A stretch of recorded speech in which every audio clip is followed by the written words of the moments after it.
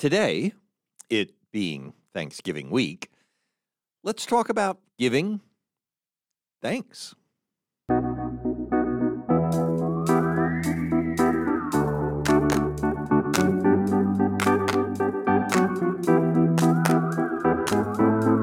Welcome to Coffee with Creamer, where you get to sit down with our host, Dr. Barry Creamer, for a conversation about faith, life, and culture. We'll look at old ideas through a new lens, turn those culture wars on their head, and paint a picture of the way things could be. If you like your thinking deep and your coffee hot, pull up a chair. You're in the right place.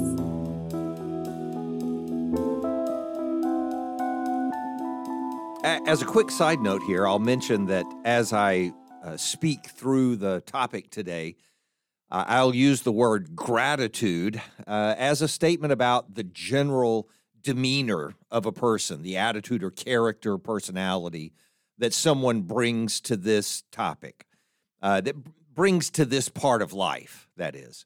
So gratitude is that general expression, character, attitude, so on. Thanks is an expression of gratitude, an expression from gratitude. And then there's thankfulness. And again, these are just the ways I'm using them. I know we could dispute this, and there could be other ways of taking them.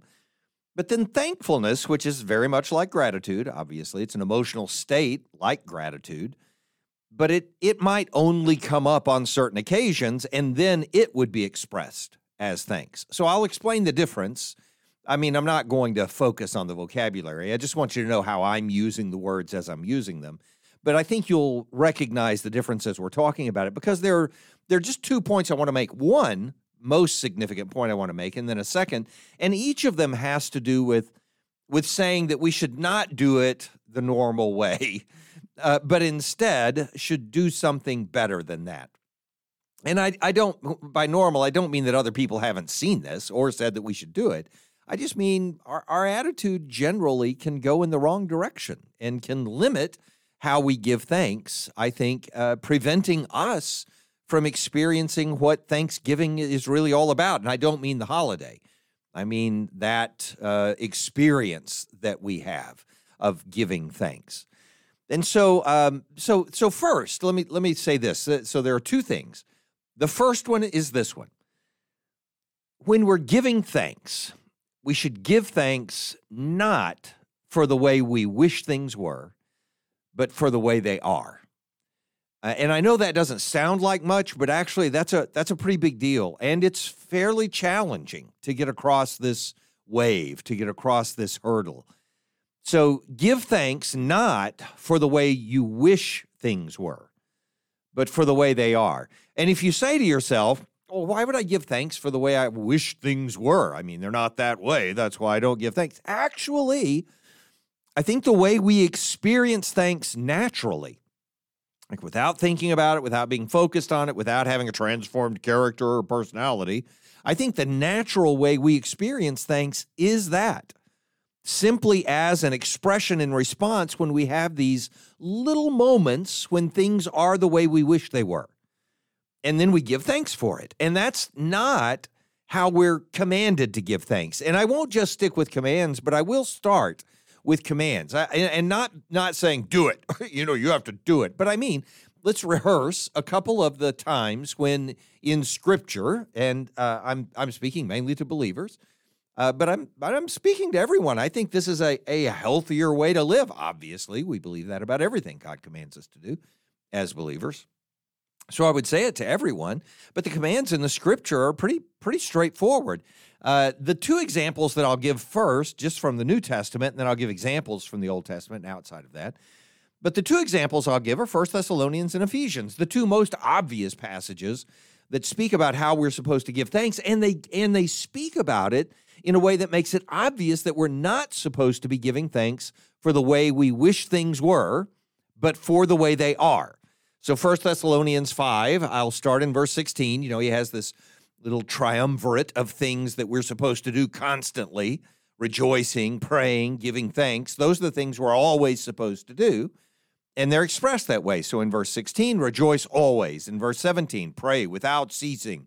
Verse 18, give thanks in all circumstances. And none of these are, trite claims about the hours of the day or the seconds in a minute, that you have to make sure you don't pause in your prayers for, a stop sign.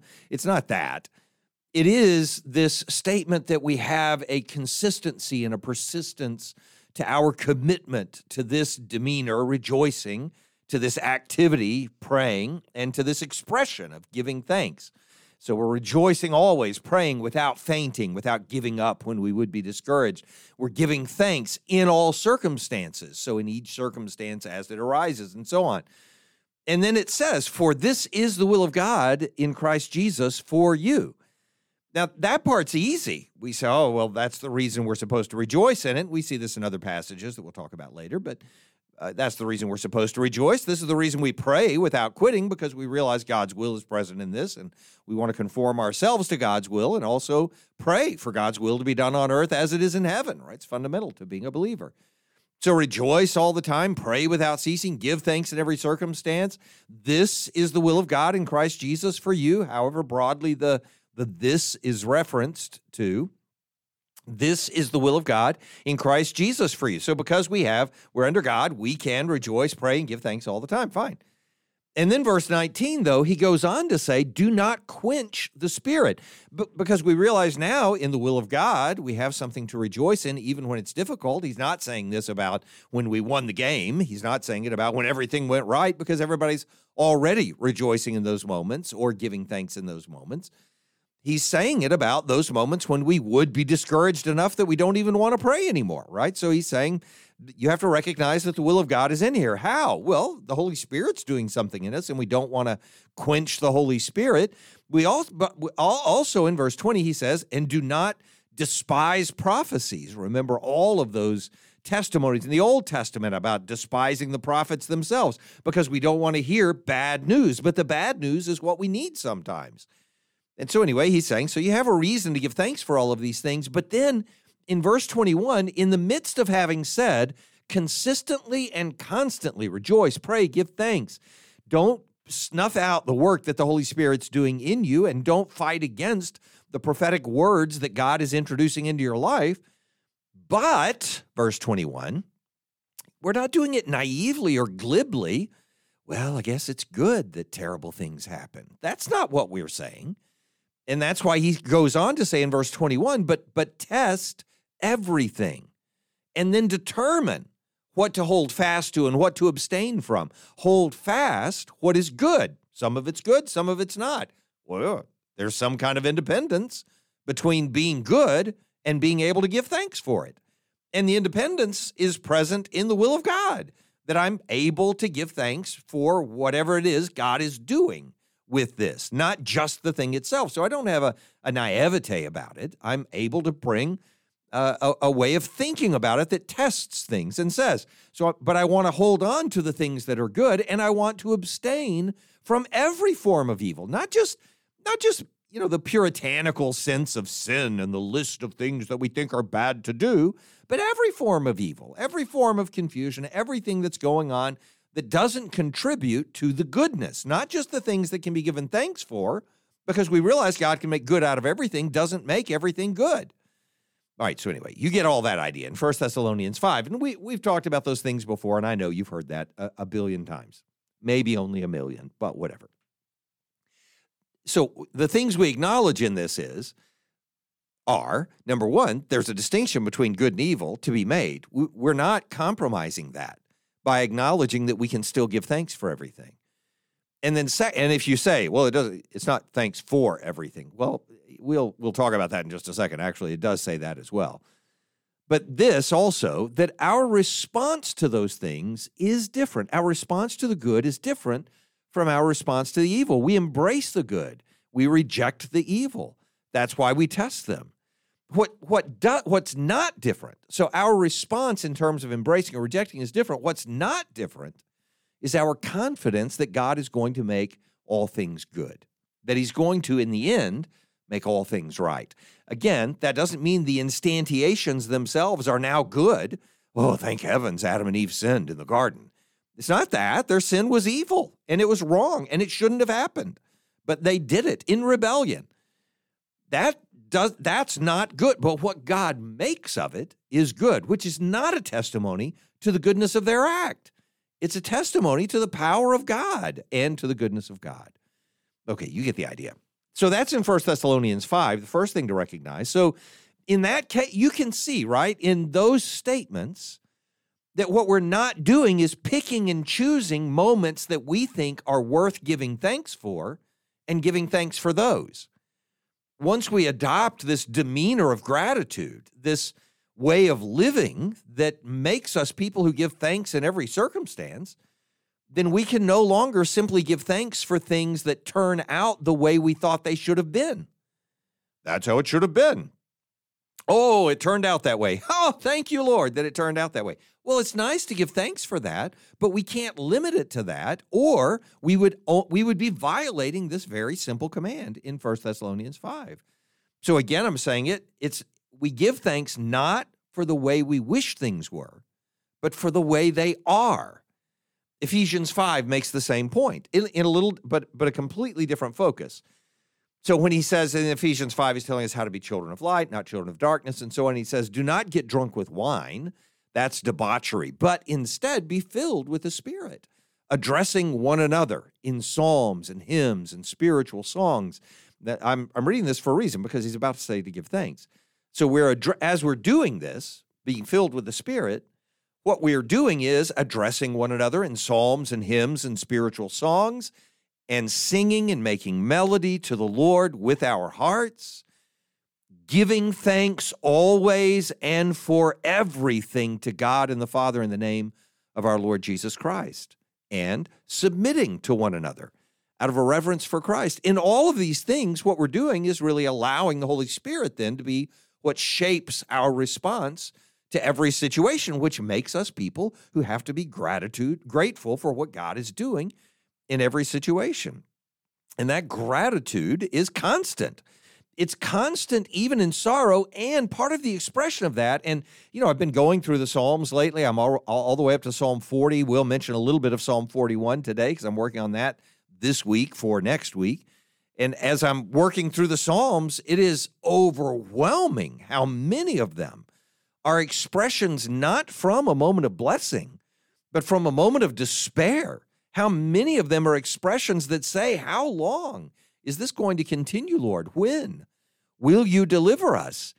And in that context, it makes you think of some of the spirituals that were written in the context of slavery and then immediately outside the context of slavery, just after slavery had been abandoned. So especially during the Great Awakening periods and American revivalism and so on, a lot of these spirituals were arising as communications from people who were as oppressed as anyone could ever be.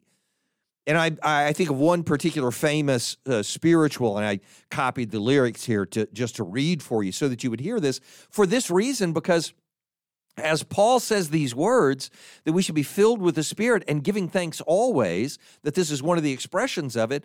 One of the parallels to giving thanks always, and giving thanks may simply be an expression of this act of addressing one another in psalms and hymns and spiritual songs, singing, making melody to the Lord with your heart. That's our response instead of, why do people get drunk? It's self-medication in some way or another. This is what you're doing. So somehow making yourself oblivious to the world. I'm not trying to be psychological here. I'm not pretending I've got some degree in understanding addictions and why people do the things they do. I'm not pretending any of that. But I'm just saying it's not super complicated. People get drunk because they want to become oblivious to the world. It's a sense of escape, right? Same reason. I'm not even belittling it right now, even though I don't drink, and I like saying don't drink. It's a good thing not to do. Whatever. I don't really care about any of that right now. It's that people do the same thing with video games and movies and novels. Okay, so I get it, but that's why you do it. You're doing it to get away from stuff. And in this moment, what he's saying is we're not trying to get away from anything. We're filled with the Spirit so that even in those circumstances when we might want to run from it, Instead, we're addressing one another in psalms and hymns and spiritual songs. And so in those spiritual songs, obviously, just in the vocabulary of it, we're drawn to the spirituals that came out of slavery. And one example is the balm in Gilead, right? You know this song. It's in some hymnals. There is a balm in Gilead. And the way the chorus goes is this, the refrain. There's a balm in Gilead to make the wounded whole. And you sing this to each other, and it becomes an expression of thanks while you're in need of a balm to bring healing to this deep wound in your soul, in your community, in your sense of hope for the future. All of those things are damaged. And yet you sing together in this aesthetic experience that invites the transcendent heaven to become immanent. And in that moment together, you're expressing, even in your sorrow, thanks that there is a balm in Gilead to make the wounded whole. There's a balm in Gilead to heal the sin-sick soul. Sometimes I feel discouraged, the verse goes, and think my work's in vain. But then the Holy Spirit revives my soul again. And then the chorus, there's a balm in Gilead to make the wounded whole. There's a balm in Gilead to heal the sin-sick soul. If you cannot preach like Peter, the chorus goes, the next verse goes, if you cannot pray like Paul, you can tell the love of Jesus and say he died for all. In those comforting words to each other, and I get, if you read about spirituals, you know that they're written in a lot of ways. They reflect this in a powerful way that a lot of Christianity doesn't do. They reflect early Christianity's subversive nature to the empire, to the power that was against them, because the balm in Gilead is also, a reference, for example, to these Old Testament passages about how there is a balm, but God is going to bring down those who, for instance, force their people to work without wages. And so that famous passage in the Old Testament is certainly slipping its way into the chorus here. There's a balm in Gilead. There's a sense of vindication. God will make this right. But singing this together, singing a lament together, think of how this happens at a funeral, even grieving together in the context of death allows us to experience in that community a reminder of this transcendent presence, this will of God that goes beyond the moment of pain, the momentary losses that we suffer in this life, and experience instead a reminder that we're filled with a spirit that gives us a character and a demeanor that's inherently grateful because God still looks down on us. God still condescends to hear our needs. And so you get that idea from Ephesians 5 as well. So he goes on to say, giving thanks always, this is in Ephesians 5:20, and for everything to God the Father in the name of our Lord Jesus Christ. So you've got those ideas from the passages themselves that tell us to give thanks always for all things, right? So, okay, we've got that. But then there's also an internal sense that we have because we're created as beings who want to give thanks. That in those, and these come in the circumstances. So we're thankful creatures, meaning when things do happen that we hope will happen, we want to return thanks for it. So that's in our nature. I say it's in our nature, not just randomly. I've mentioned to you before, we did a whole episode on this, probably a couple of episodes on prima facie duties and obligations and how they go with actual duties and how they fit together to give us an ethic. And in that ethic, W.D. Ross's ethic, he has these prima facie duties, these things that we have an emotive sense are a part of who we are. This has to be the right thing to do. And the way he lists them, there are 6 or 7, depending on how you divide them up, but I think there are 6 different prima facie obligations that we have. Promise keeping, gratitude, reparations, generosity, self-improvement, non-maleficence. The second one on the list, and they're not a hierarchy, so it's not like second makes it the second most important, but they are given in a way that is most obvious. And the second most obvious one that we have after promise keeping, and promise keeping might sound very narrow or restricted, but it's not. It just means you mean what you say. It just means you do what you said you were going to do. Yes means yes, and so on. After that one is gratitude. That it's like the worst of all things for a person to be the kind of person who would receive something that's a gift, who would be blessed with something and not have any sense of gratitude for it. What kind of lowly person would do such a thing? I'll mention the kind of lowly person who would do that in a minute, but as an example from a movie, by the way. But we'll get to that. But it's built into us to do this. So we don't have to have a command from heaven to give thanks, to know that giving thanks is right. We also have something built into us, an emotive state that just says we should give thanks when we have the opportunity. This is what I think Paul is playing off of this. He knows it. He's certainly playing off of the Greek philosophers, not just the Stoics, but more importantly, the Epicureans, when he's giving us in Philippians 4 the command for how that attitude that we're supposed to have. Rejoice in the Lord always. And again, I say rejoice. Let your reasonableness be known to everyone. And I won't exposit this passage for you right now, but it really is a brilliant statement. The Lord is at hand, meaning your determination that you can always have joy is based in the fact that you know the Lord is always nearby, that he's always here, he's always present. And so he says, in this context of rejoicing always and making sure your moderation is known to everyone, he says, don't be anxious about anything. So in the context where you would be anxious because something's going wrong, so you have a stressor, do not be anxious about anything, but instead, in everything, by prayer and supplication with thanksgiving. Let your requests be made known to God. It's not that you don't have a request. It's not that you don't recognize this is not good, but it is that you're still able to say, and yet, Lord, on my knees before you, I lift my song, I raise my request, and I say it with thanks.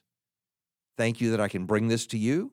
Thank you that you have a purpose in it, even if I can't see it, and so on. Okay, so you get the idea from Philippians 4. And, here's the thing that I was talking about a moment ago when I said, we just know we should be this way, and who wouldn't be this way? Gratitude is only as sincere, and I don't mean by sincere here the idea that when a person gives thanks in the moment because they received a great gift and, thank you so much. I'm not saying you're insincere as in hypocritical, but I mean the depth of the sincerity. And so that's what I mean by as sincere. It's not that there's no sincerity when you're giving those shallow thanks. And I do mean shallow. I don't mean they're not real, but they are shallow. But gratitude, remember, this is the attitude or demeanor we have about life in general. It's always present. Gratitude is only as sincere as it is constant. So so back in the 1995 or 96, I think this movie came out, Babe, that I always loved, and it's a silly movie for me to love. I know it makes me weak in some way, but it just kills me. I mean, I just love it. I haven't seen it in 10 or 15 years. I haven't seen it in ages. Need to watch it again. Now that I'm bringing it up, I have to watch it again. It makes me cry. Love the movie. It's the pig movie, right? So fantastic movie. In the middle of it, though, there is this scene that I just find hilarious and so telling and so unfortunately true in certain circumstances.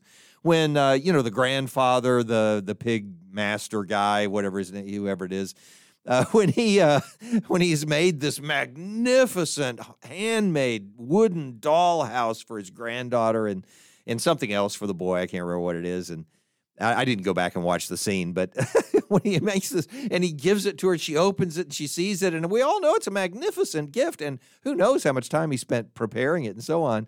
And her only response is to scrunch her face and burst out in tears, and I wanted something, and whatever it is she wanted, a dolly or whatever. And you just think, oh my soul, what kind of ingrate is that who would respond that way?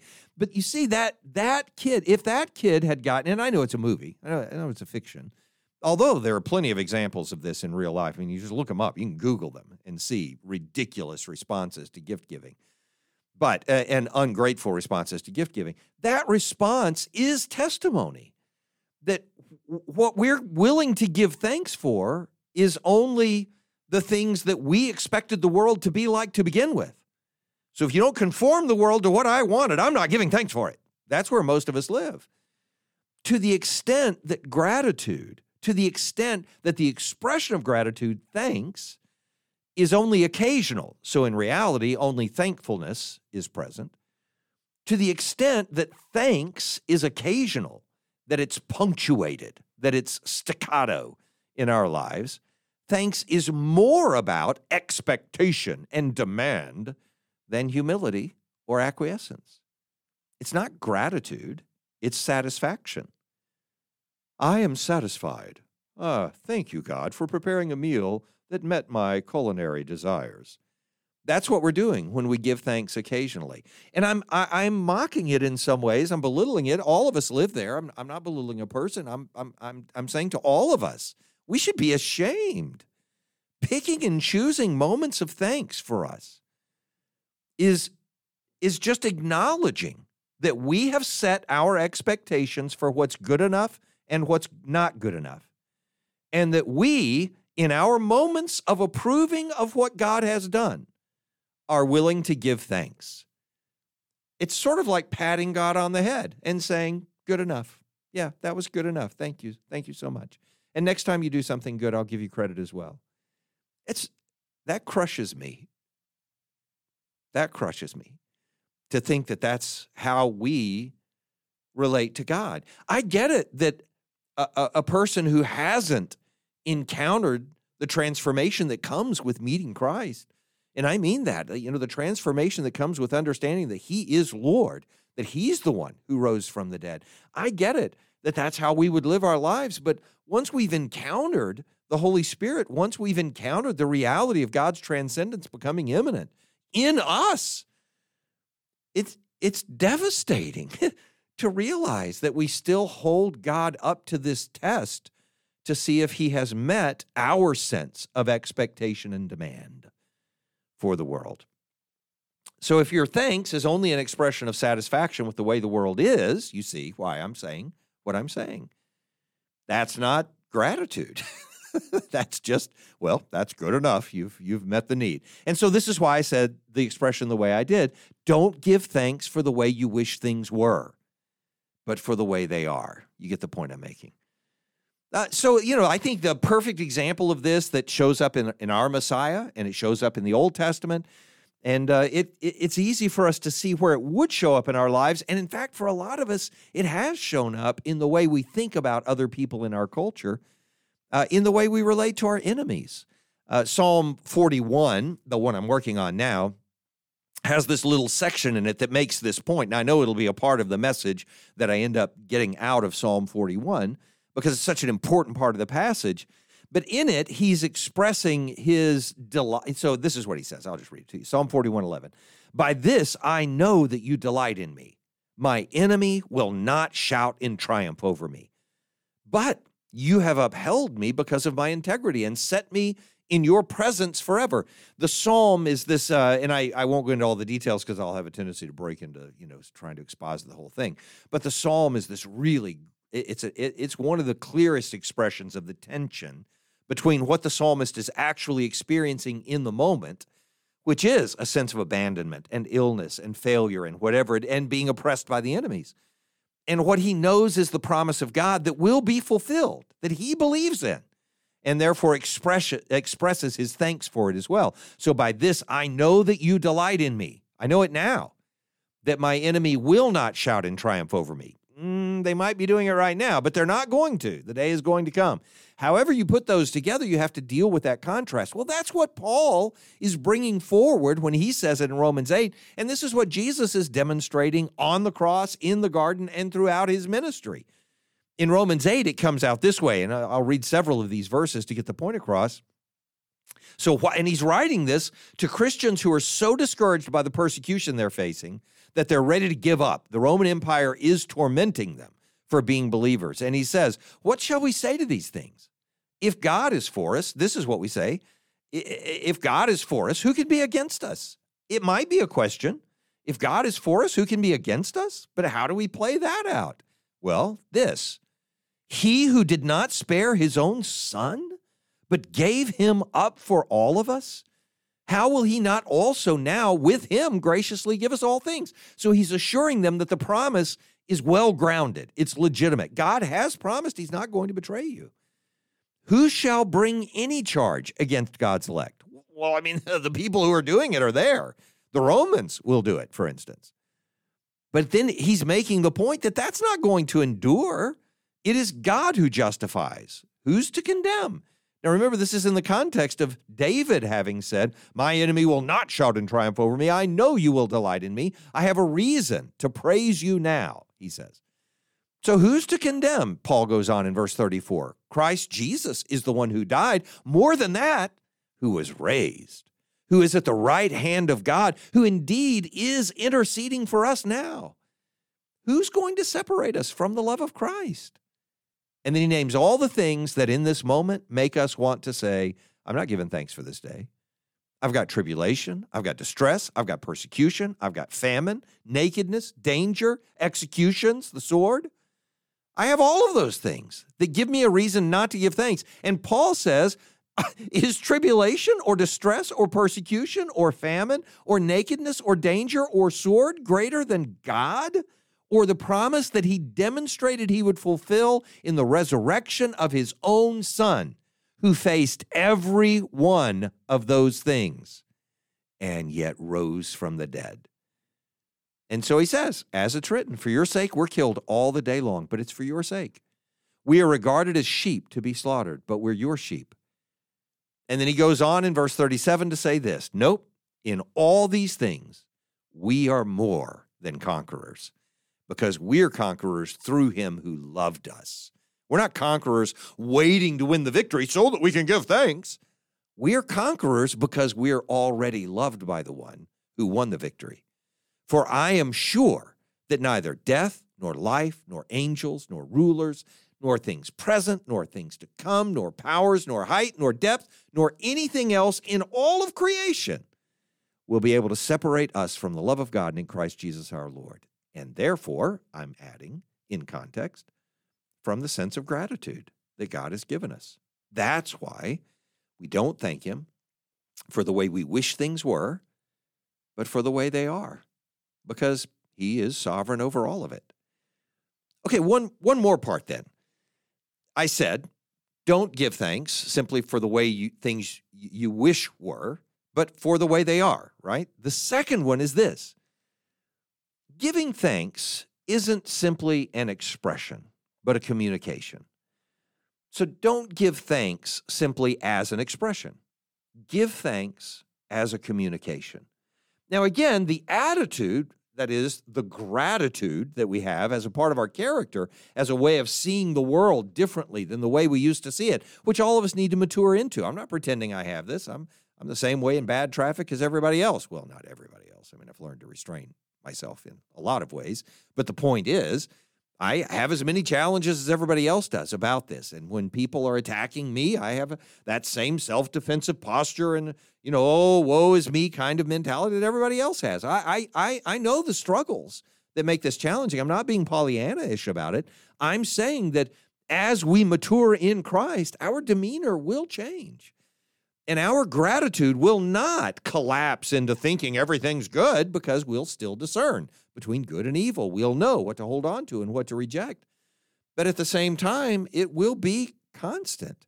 But in that constancy, it can't simply become this thing that we're constantly having as an attitude or a thought or something we're throwing on an expressionist canvas, speaking into the air, but instead something we're sharing with other people. It should come out into a communication. And so in converting that to a communication, there are just three little points that I want to make. I won't take as long on this one as I did on the first one. But this is what gratitude can be perceived, and a lot of people say this, it's overflowing, right? I'm full to overflowing, and so I want to express something of gratitude, something that gratitude is taken that way, makes sense to me. I haven't ever found this etymology, but I know there's some archaic word in English because there are certain poems that use the word this way, that grading is actually overflowing. And whether you use that word or not, and I don't think that's where the etymology of grateful comes from, but it sure is a convenient circumstance, right? A happy coincidence. That gratitude is this expression of overflowing with having received grace. Not just goodness in the moment, although that does contribute to it. I mean, certainly receiving good things makes us thankful for those good things that we've received.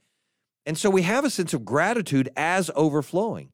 And the idea of gratitude as overflowing is that we've received so much, that is, that grace has been so abundant, gifts, right? Gratia, that we have received so much that it's just got to spill out, that we're bursting over, that it would be wrong to hoard it for ourselves. And I can say all of that, and I can say it completely abstractly, but to give application to it, let me illustrate it first with an illustration we pulled from the Psalms a long time ago, a year ago or so.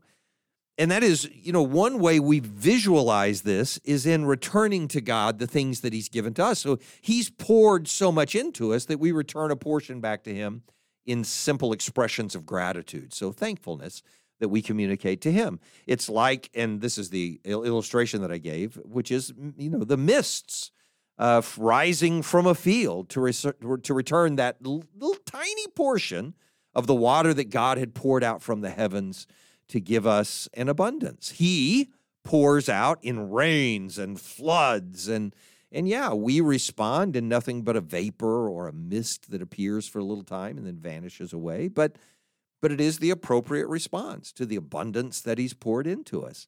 And so that's one sense of thinking about this as, gratitude, the natural outflow of an abundance that's so great that we can't simply hoard it.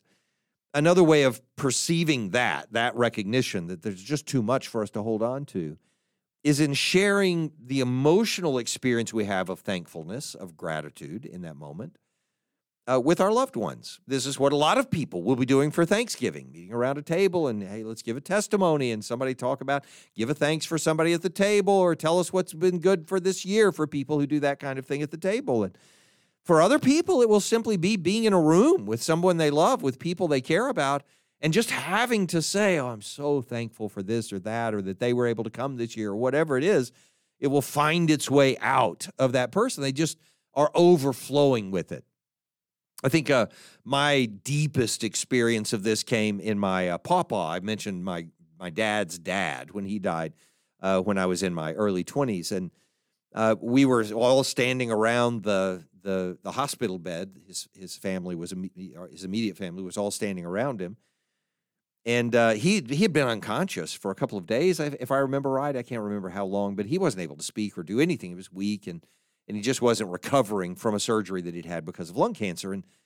And so we knew that his death was imminent. And we were watching his breathing, and the nurses had said it, and everybody had told us that it was going to happen any time.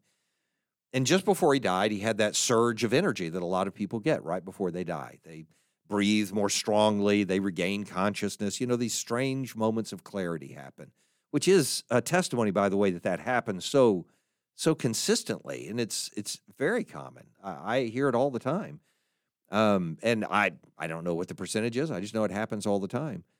It's a gift from God, that happens. And so with my papa, it happened also, and he couldn't regain fully his consciousness, and he couldn't speak out.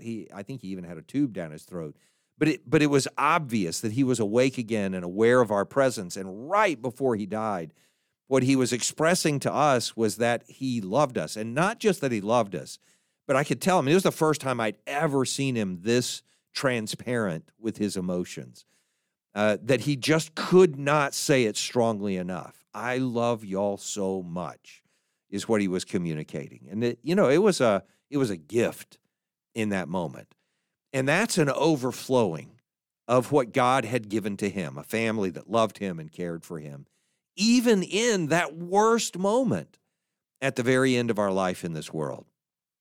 Another sense of this gratitude simply being an overflow, that it's a natural overflow of the goodness that God has poured into our lives in some way, is knowing the debt that we have to our community. That is that, in those moments when we're expressing thankfulness, we need to have a sense of the others who've made it possible for us even to exist, to receive the graces that God has given to us. We don't bring ourselves into existence. And so there are a bunch of different ways that we could express that, but you get the idea. So here's what I want to give you as we approach Thanksgiving, or maybe you're in Thanksgiving or coming out of it now as you hear this. I just want to make the point that and I pray that we make our memorial of an occasion for giving thanks also to be this, a reminder that the God who underlies our gratitude never changes.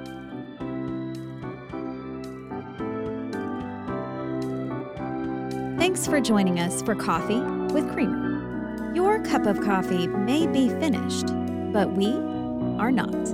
Come back next week for a refill as we sit down to examine a new set of ideas and cultural issues. Don't miss an episode. Subscribe wherever you get your podcasts or visit our website at barrycreamer.com. Until next time, keep your mug hot and your mind sharp.